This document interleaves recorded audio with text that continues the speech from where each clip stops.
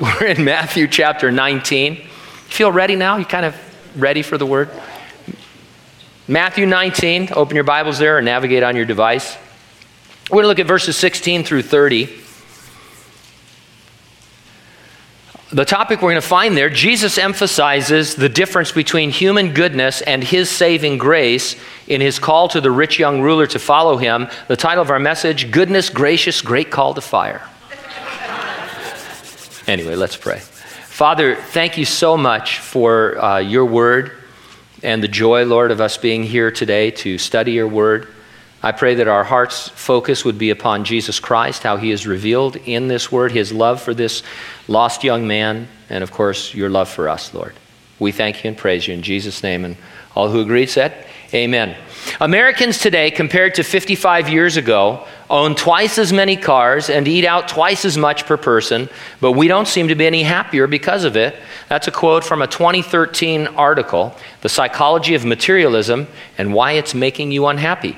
According to the American Psychological Association, the overall well-being of Americans has, if anything, declined since the 1950s, while our consumption has only increased. Another quote, compared with their grandparents, today's young adults have grown up with much more affluence, less happiness, and much greater risk of depression and associated social pathology. Our becoming much better off over the last 4 decades has not been accompanied by one iota of increased subjective well-being. It's from a book called The American Paradox, Spiritual Hunger in an Age of Plenty.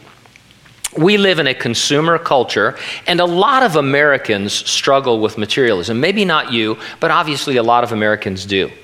The story of the rich young ruler that we're going to look at today touches obviously on materialism. There are 2 mistakes people commonly make when studying this portion of Scripture. One mistake is to believe Jesus' demands upon the rich young ruler to give everything away applies to everyone. Jesus never made this a general command to all who would follow him, but especially to this one rich man whose riches were clearly an obstacle to his becoming a disciple. The second mistake is to believe that this applies to almost no one, certainly not to us, when we are clearly living in a consumer culture, and there are those today for whom the best thing they could do for themselves spiritually is to radically forsake the materialism that is ruling and ruining them. The rich young ruler went away sorrowful, for he had great possessions. It's commonly noted by commentators that he was possessed by his possessions rather than the other way around. Building upon that idea, I'm going to organize my thoughts around 2 questions. Number 1, what on earth possesses you? And number 2, what in eternity will you possess? Let's take a look, first of all, verses 16 through 22 on what on earth possesses you. Now, I have to admit, it's hard to talk about money and materialism. It's always the other guy who is rich, not me, not any of us. And it's true that God does not demand of everyone what Jesus demanded of the rich young ruler. In the Bible, Abraham, David, and Solomon were all incredibly wealthy men. In the New Testament, Joseph of Arimathea and Barnabas were men of wealth who did right with their riches. At the same time, there are severe warnings about the love of money and how we handle the money and possessions entrusted to us. Paul told Timothy, those who desire to be rich fall into temptation and a snare and into many foolish and harmful lusts which drown men in destruction and perdition. For the love of money is a root of all kinds of evil, for which some have strayed from the faith in their greediness and pierced themselves through with many sorrows.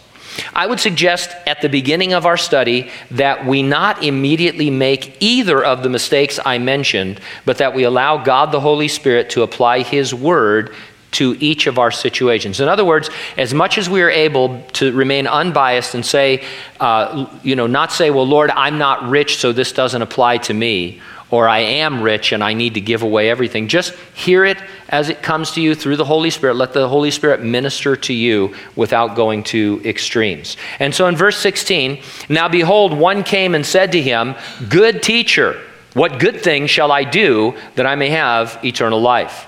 Matthew, Mark, and Luke all tell us that this man was rich. Matthew will tell us in verse 22 that he was young, and Luke tells us in addition that he was a ruler, and so hence he is forever the rich young ruler. Ruler refers to an official position in the local synagogue.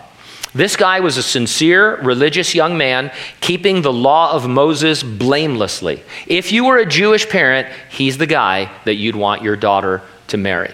He wanted to know what good thing he must do. There was an ongoing dialogue and debate among religious Jews about the law of Moses. It contained some 613 commands, but the Jews were always trying to determine which one or ones was the greatest of them. The rich young ruler, therefore, approaches Jesus as if he were another rabbi in order to solicit his opinion on which is the greatest commandment.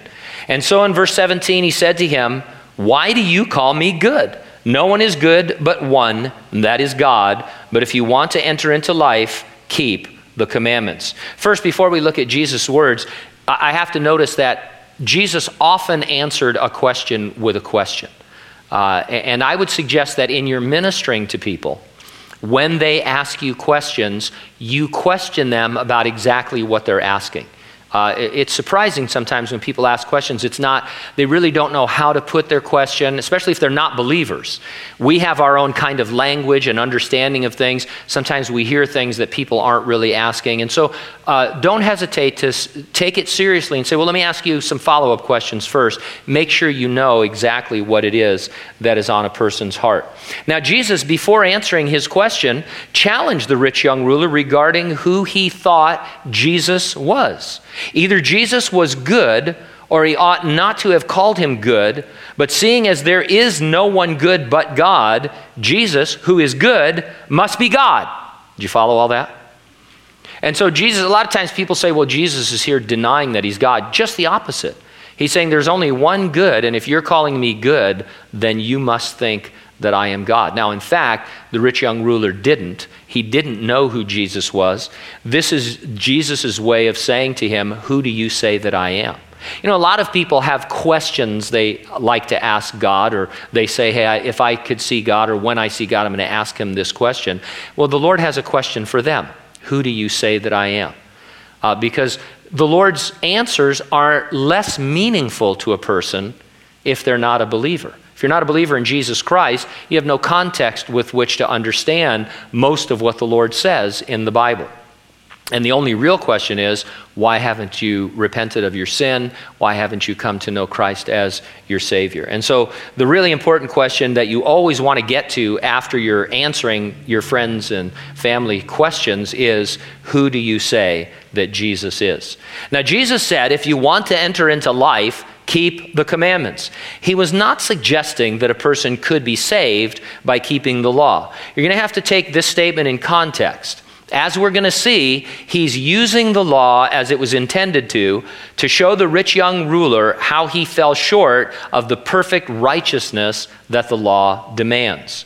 We ought to use the law just that way, showing folks why the Bible says that although they may seem good, or at least less bad than others, they are nevertheless sinners who fall short of the righteousness of God. When we were in chapter 5 in the Sermon on the Mount, we covered this, but just briefly, you could ask a person, have you ever murdered anyone? You know, in terms of the 10 Commandments, let's pick one out and say, have you ever murdered anyone? And most of the times you're going to get the answer no. If you get the answer yes, pick another commandment and go on, the different tack. But have you ever murdered anybody? People are going to say no. I feel pretty good about keeping that commandment. I've never committed murder. Then you follow that up saying, have you ever had anger? Have you ever been angry with anyone? Oh, well, yeah, I have. Well, then Jesus says that to be angry in your heart is equitable to murder. It's better for society that you just keep the anger in your heart, but the problem is in the heart. If you're angry, you've already murdered somebody in your heart. And the idea is to use the law to show somebody that you can't keep the law. So when you see the 10 Commandments and you think, yeah, I'm doing pretty good. No, you're not, because you're breaking all of them in your heart before you know Jesus Christ. And that's why we can honestly say to people, they're sinners who fall short of the glory of God. They fall short of the perfection of God. The standard that God requires is absolute perfect obedience from the heart, and that's why everyone is disqualified. And so Jesus is using the law to convict this young man and show him his heart. And so he goes on to say in verse 18, the young man said, which ones? Which commandments? And Jesus said, you shall not murder, you shall not commit adultery, you shall not steal, you shall not bear false witness, honor your father and your mother, and you shall love your neighbor as yourself. On another occasion, later in Matthew, when asked what is the greatest commandment, Jesus is going to say, love the Lord your God with all your heart, soul, and mind. This is the first and greatest commandment. And the second is like it, love your neighbor as yourself. And then he says, all the law and the prophets hang on these two commandments. So that's his answer to the question, what is the greatest commandment? Here, he kind of again ignores the young man's question and mentions 5 of the 6 commandments that govern a man's relationship with his fellow man, as well as the summary of that from the book of Leviticus. And that's because Jesus wasn't so much answering the rich young ruler's question as he was getting ready to use the law to convict him of his sin. Then the young man said to him, verse 20, all these things I have kept from my youth, what do I still lack? Now it's important we understand he wasn't being boastful or arrogant. It was possible to keep these 5 commandments at least outwardly. And in so doing, others would say that you were fulfilling the one commandment from Leviticus to love your neighbor as yourself. The Apostle Paul, for example, when he reviewed his life as a Jew before he came to know Christ, he said this in Philippians 3:6. He said, according to the righteousness stipulated in the law, I was blameless. So Paul could honestly say that he kept the law of God outwardly. The outward righteousness required by the law, he absolutely kept. And he wasn't being boastful or prideful or arrogant. It was a religious statement about his life. But of course, as we just said, inwardly, he was a black-hearted sinner, and no one keeps the law from their heart. And so the rich young ruler, he had it all. I'm guessing he was ruggedly handsome on top of everything else. He would have been next season's Bachelor, for those of you who waste your time watching that show. But anyway, no, I'm sorry, I had to say that. Now The Bachelorette. No, I'm just kidding. I am. He had everything, but he remained troubled. He was sensing eternity in his heart, but with no assurance of his salvation, since salvation was by works to him. And so verse 21, Jesus said to him, if you want to be perfect, go and sell what you have and give to the poor, then you will have treasure in heaven. Come, follow me. Now this might sound like salvation by works, except for what we read in the next verse. When the young man heard that saying, he went away sorrowful, for he had great possessions. Here we see his heart exposed by the very law he claimed to keep. He hadn't murdered anyone. He hadn't committed adultery. He had not stolen or borne false witness. He respected his parents. Overall, he seemed to love his neighbor as himself. But inwardly, he coveted and lusted after riches. So when Jesus said, divest yourself, he said no, because he would rather have earth than eternity, because he had great possessions, and that was where his heart was. And so he could keep all of the commandments outwardly, but he had this idol in his heart, possessions and wealth that he refused to give up.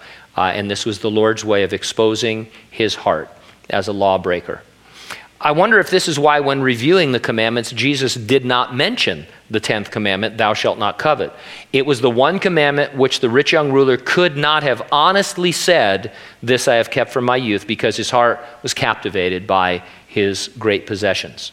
And so Jesus demonstrated how to use the law. You show a person that if they perfectly keep the law, they can be saved, but that observing it outwardly is not keeping it at all, and that everyone has broken God's law in their heart.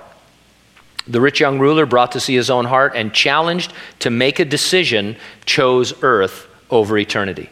He went away sorrowful, still sensing eternity in his heart, but unwilling to repent and bring forth the fruits of repentance, which for him would have meant divesting himself of all of his wealth. He was sorrowful while yet retaining his great possessions. That's such a meaningful part of this story.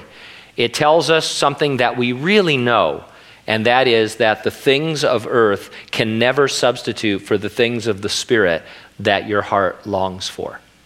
And all of the things that we seek after and that we go after that are less than Jesus, that are not Jesus Christ, ultimately cannot satisfy. His love of money kept the rich young ruler bound to earth rather than freed for eternity. Money may not be the issue for you, but before we ask about other things which may be the issue, let's be sure that we don't have a problem with money. Forget about whether you think you're rich or poor and concentrate on your giving to God. Let's talk about giving for a minute. According to a recent article I read, and I quote, tithers make up only about 10 to 25% of a normal congregation. That is, people who give 10% of their income to God. Only 5% of the U.S. tithes. 80% of Americans only give 2% of their income. And according to statistics, giving was greater during the Great Depression than it is now in our times of prosperity.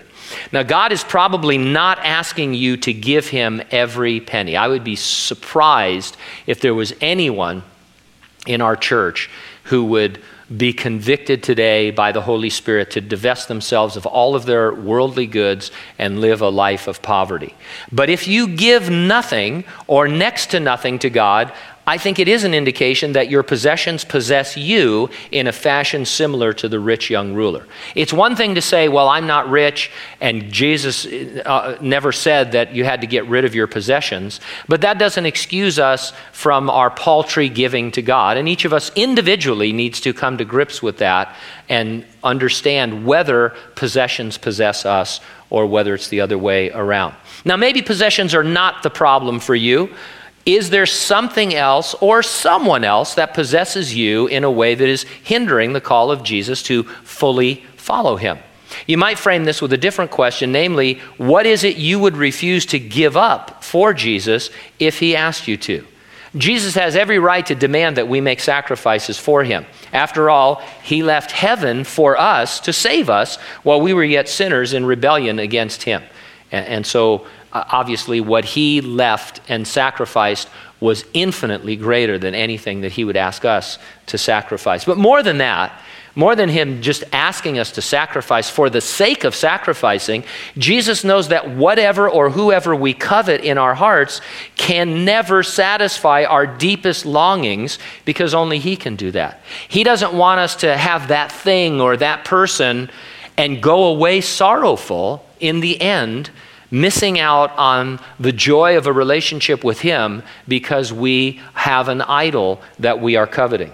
If we insist on holding on to that which we covet, we are going to find ourselves sorrowful along the way and in the end. Now, some of us, it seems like there's one thing we seem to continually struggle with. It hinders being fully devoted to Jesus. We just can't seem to let it go. But for even us and others, there can be more than one thing, or the one thing could be something different over time. And so it's a constant question that we need to be asking ourselves: what possesses me right now? The Apostle John, writing to believers, he said, keep yourself from idols. 1 John 5:21. The devil utilizes the world to tempt our flesh with all manner of things that will divide our hearts and hinder our devotion to the Lord. Each of us individually, but with the Lord's help, must answer for ourselves the question, what possesses me? When we do, we should expect him to show us things we must sacrifice or give away or leave behind, at least every now and then. If we never or rarely have a rich young ruler encounter with the Lord, we might not be listening to the still small voice of his Spirit, because this side of eternity, our hearts have a tendency to wander after things that put themselves in the place that Jesus should occupy. And so, in one sense, we're not the rich young ruler in a classic sense in terms of wealth and divesting ourselves of all of our wealth. But in another sense, the rich young ruler is an experience that each of us should have from time to time as the Lord comes and says, this thing, Gene, in your life, it's a little bit too powerful. It has a little bit too much hold on you. It might be good in and of itself, but for you, it's something that is hindering our relationship and our fellowship, and so I'm asking you to put it down. And so spend some time with the Lord and talk about that with him. Now, in verses 23 through 30, what in eternity will you possess? First of all, what happened to the rich young ruler? We don't know. All we do know is that he had an encounter with the living God and chose to reject eternal life. Verse 23, then Jesus said to his disciples, assuredly I say to you, it is hard for a rich man to enter the kingdom of heaven. And again I say to you, it is easier for a camel to go through the eye of a needle than for a rich man to enter the kingdom of God. How many of you have ever heard in a Bible study that there was a special gate in the wall of Jerusalem called the Camel's Gate? Have you ever heard that? Yeah, it's just not true. It's absolutely not true. It's never been found. It didn't exist. This is just an idiom in the Jewish language to show that something is impossible. Jesus wasn't saying it's really, really, really, really, really hard for a rich man to get into heaven. He was saying it's impossible for a rich man to get into heaven, the same way that you can't put a camel, a full-size camel, not the cigarette, a camel through the eye of a needle, no matter how big that eye is. And so it's impossible. So prosperity is apparently perilous. For one thing, it gives a person a sense that God must be blessing him, which can give their heart a false sense of assurance that all is well in their walk with the Lord. It's just not true that God prospers you for obedience and impoverishes you for disobedience. If that were true, then how do you explain all the wealthy non-believers in the world? And yet we hold on to that thought. We think that if we're being prospered, God must be happy with us, and we need to set that aside. God's happy with us when we're walking in obedience and when we are pursuing holiness and those kinds of things, regardless whether he allows us to be wealthy or not. For another thing, riches can hinder a person's dependence upon God. Who needs God when you're able to provide for yourself? Who runs to God for help when they can just write a check? And so it can be dangerous in that aspect. You remember that God promised Israel he would prosper them for their obedience, but it was always when they were prospering that they promptly forgot God and went after the idols of their neighbors in the world. So verse 25, when his disciples heard it, they were greatly astonished, saying, who then can be saved? This is one of the things that astonished them more than anything they had heard up to that point. And think of the things that they'd seen and done with Jesus. Demons being cast out, legions of demons running into swine and jumping over a cliff. I mean, they had seen fantastic things. And this is what astonished them. It tells us how deeply ingrained cultural prejudices are, cultural biases.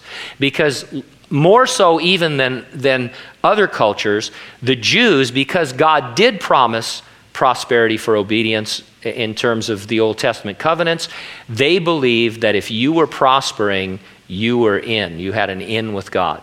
And so when they saw this rich young ruler who was also walking blamelessly according to the law, it was the most astonishing thing that they had heard thus far when Jesus said it was impossible for him to be saved.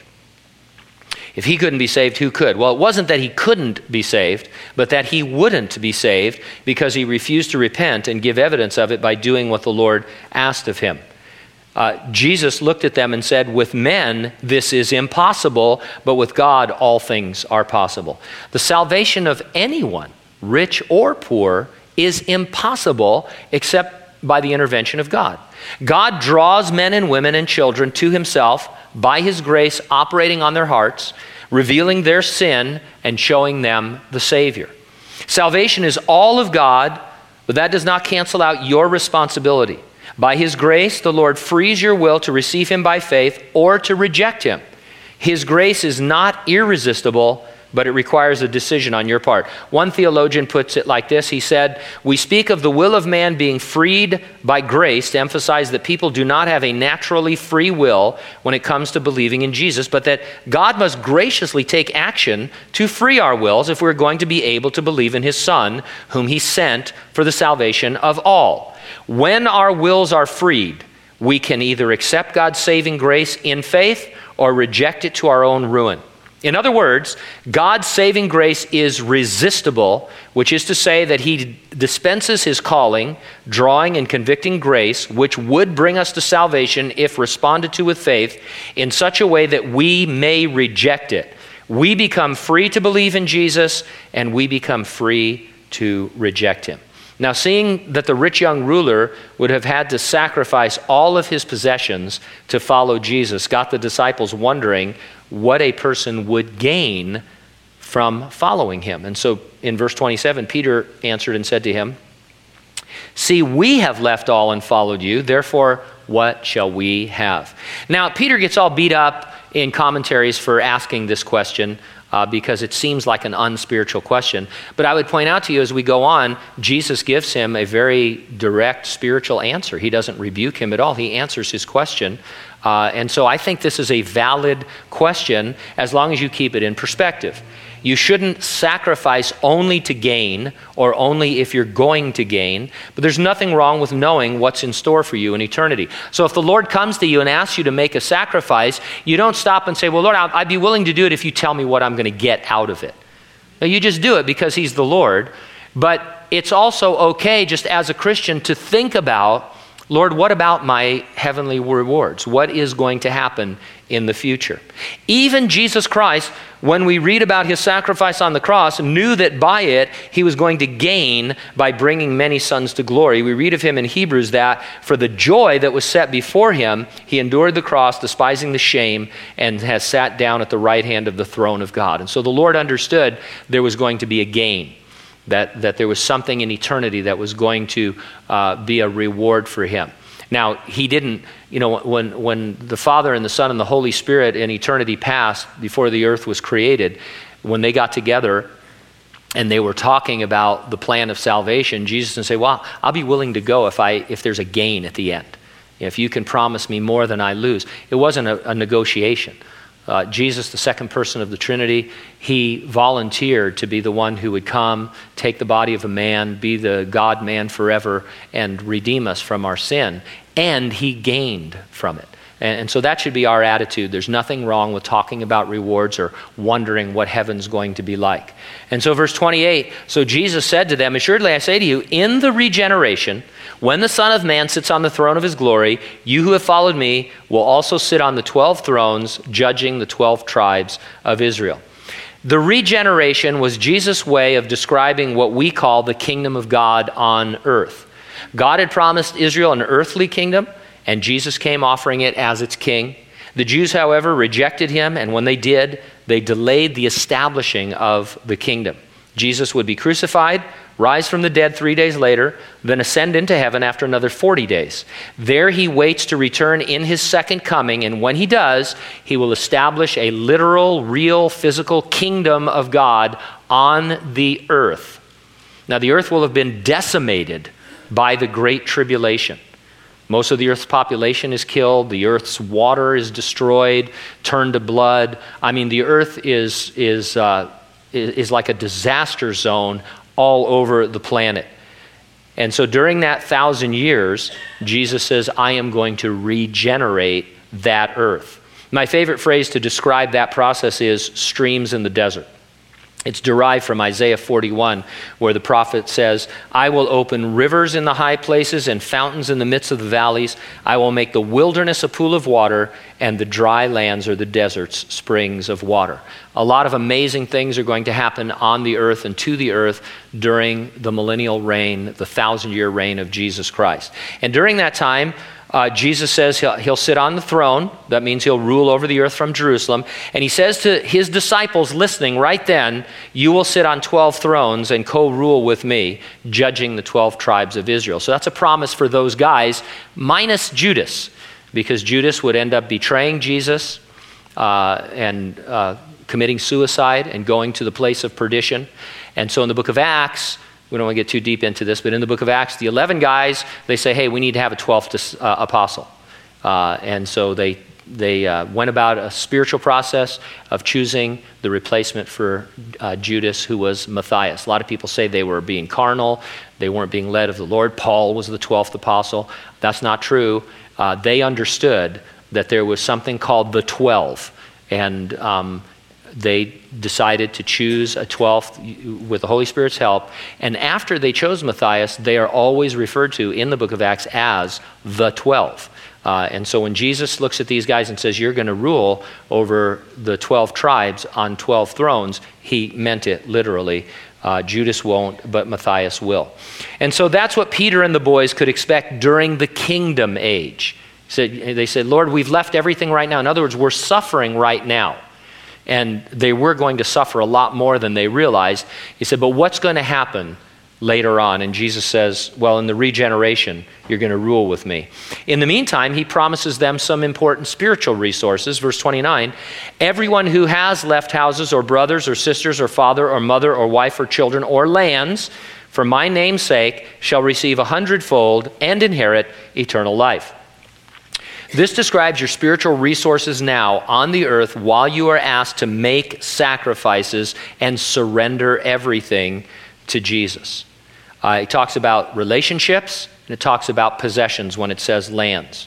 And what Jesus is talking about here is not that you would give up any of these people or, quit being married or walk away from a relationship. He's talking about your relationship with him taking priority over every human relationship, and ultimately, when you take that stand, it could cost you any or all of these human relationships. And many of you have paid the price at a certain level, at different levels. When you, some of you have would be an honorable, but I guess you'd say in one sense a sad testimony of the day you told your family you were a born-again Christian. And they began to reject you and to put you out and to ridicule you and to do all sorts of things. And others, sadly, maybe not here, but there are those who, when that happens, they choose their natural family over their spiritual family. They choose their natural relationships over their relationship with Jesus Christ. They try and walk a kind of a crazy compromise, one foot in the world and one foot with the Lord. So this is a section on discipleship, and Jesus is pretty demanding. He says, look, I am asking you to be willing to surrender everything, every relationship, no matter how hard that might be, every possession, no matter how hard that might be. But I'm promising you that now I will compensate you. If you lose, the relationship between your brother or your sister, well, you've got millions of brothers and sisters in terms of the body of Christ. And many of you have experienced a much closer relationship with Christians than you ever had with your natural family, only because you share something spiritual that you don't share.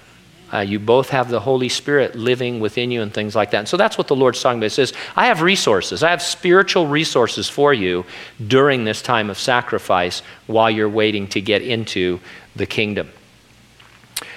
Whatever you sacrifice on this earth waiting for the kingdom will be compensated. By the way, let me get back for just a moment about the statistics on giving by Christians while we're talking about this kind of thing in terms of people helping each other and what we lose. Think of what we could gain. In that same article, the author said, what would happen if believers were to increase their giving to a minimum of, say, let's say 10%. So I'm not putting this on anybody. This is a for instance. So this guy's saying, what if every Christian gave 10%? Okay? He said there'd be an additional $165 billion a year for churches to use and distribute. The global impact would be phenomenal. Here's a few things the church could do with that kind of money. $25 billion could relieve global hunger, starvation, and death from preventable disease in just 5 years. $12 billion could eliminate illiteracy in 5 years. $15 billion could solve the world's water and sanitation issues. $1 billion could fully fund all overseas mission work, and it would leave $110 billion left over for ministry expansion. And so there's plenty of money, not just for Christians to take care of other Christians, but for Christians to solve most of the world's financial issues. Now notice the words that close verse 29, and inherit eternal life. I like it's tacked on there as if it's an afterthought, when in fact it's the most exciting part of what Jesus says. That's the greatest reward of all.